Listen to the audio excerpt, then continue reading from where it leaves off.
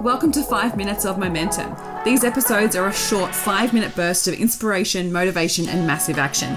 If you need that little kick up the butt to get things moving and to inspire you to take massive action, then every single Thursday I'll be sending you through a 5-minute episode to download, digest, and implement to finish your week off strong. Are you ready to get started? Let's go. Welcome back to 5 Minutes of Momentum. Today I'm going to talk to you about how to believe in yourself and your business more. This is the concept of everything behind the scenes when it comes to Elevate Mastermind. And what's super interesting is that I actually didn't realize this until recently. I was actually on an Instagram live with one of my friends and she asked me about what makes my mastermind different. And I was like, I give people what they want. Like they want to learn the strategy, they want to make more money, they want to learn sales. But my underlying reason for it is to help them believe in themselves more. One of the biggest things that I see with women in business is that we just don't believe in ourselves enough, right? And for us to be successful, we've got to believe in ourselves and we've got to believe in the value of our business. We've got to believe on the impact that it's having. We've got to believe in the value of our offers. It all comes back down to belief, because if you don't believe in it, then it's a very hard slog. It's a very, very bloody hard slog. So I wanted to do an episode after having that realization on how to believe in yourself more, because I think I am such a practical person that everything that I've learned with studying neuroscience, understanding the brain, looking at human behavior and studying human behavior and looking at all parts of the mindset side is the practical ways that you can do to actually build up your self-confidence, to build up the belief in yourself. And so really what we're looking at is actually developing a strong sense of self. Right? So I'm sure we've all had experiences in our life, in our childhood or in our adolescence when we're at high school, where we've kind of taken a bit of a knock to ourselves, right? Or we've listened to other people say things about us and we've believed them. And, there's so much messaging in society around not being good enough. So sometimes it's very hard to believe in ourselves. But one of the things that's so key is that you have to decide that you're going to believe in yourself and you're not going to listen to that negative chatter anymore, right? It has to come from that place of commitment that I'm going to do everything it possibly takes in order to believe in myself.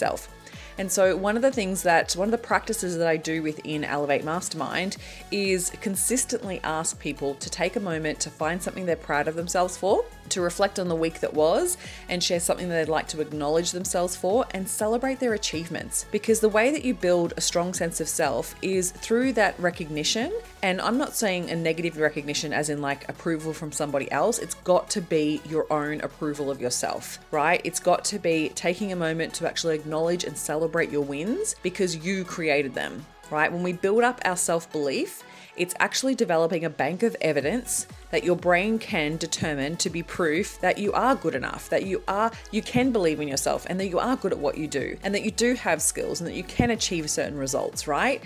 And so it's so important that you take the time to actually do that, because everything is against us, right? So what I mean by that is that we have a negative bias. Our brain has a negative bias. It's always looking for the negative. So it's already doing that for us. We do not need to add to it. So it's so important that you come back and actually add to the positive and make sure that you surround yourself with that positivity and make sure that you reflect on your achievements, because when you look back on that and go, well, if I've been able to do that, it means I can do this, right? It's actually how you transfer confidence from past experience to future experiences. So we want to make sure that we're doing that so that we can develop our strengths and our courage and our tenacity and those inner qualities and those inner resources that we have to build up a bank of proof that basically says, yes, you should believe in yourself because you are good at what you do, right? Another way to do this is to set really achievable goals so then you can actually build up that evidence, right? So often what happens is we set goals and then we don't achieve them and then we're really hard on ourselves and then we have all this proof against believing in ourselves. Whereas if we just start with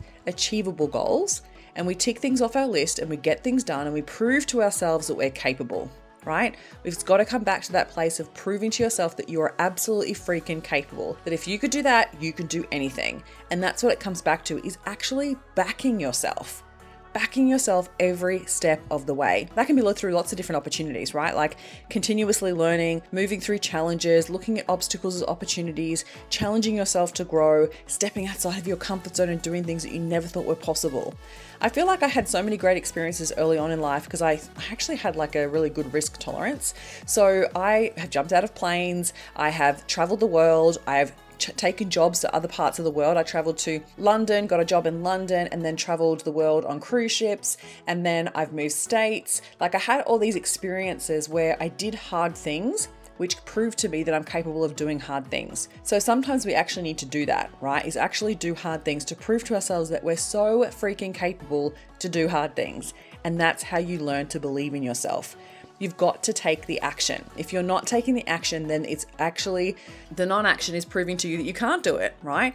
So you've got to prove to yourself again and again and again to do the damn thing. And this is an ongoing practice, right? This is not something that we just done once and then just continuously believe in ourselves. There are absolutely times that are going to come up along your journey where you stop believing in yourself or you feel like you're not good enough, especially if you put yourself out of your comfort zone and challenge yourself to be in new rooms where there's people that are doing much bigger things than you are, then absolutely you're going to have those moments. But you can use those to grow you, right? You can use those to develop even stronger self-belief, right? When you overcome challenges, when you do things that are freaking hard, you keep challenging yourself to grow again and again and again. So when it comes to believing in yourself, it is absolutely paramount. It's actually how you bolster your self-confidence and unleash your fullest potential by continuously backing yourself by believing in yourself right from the get-go.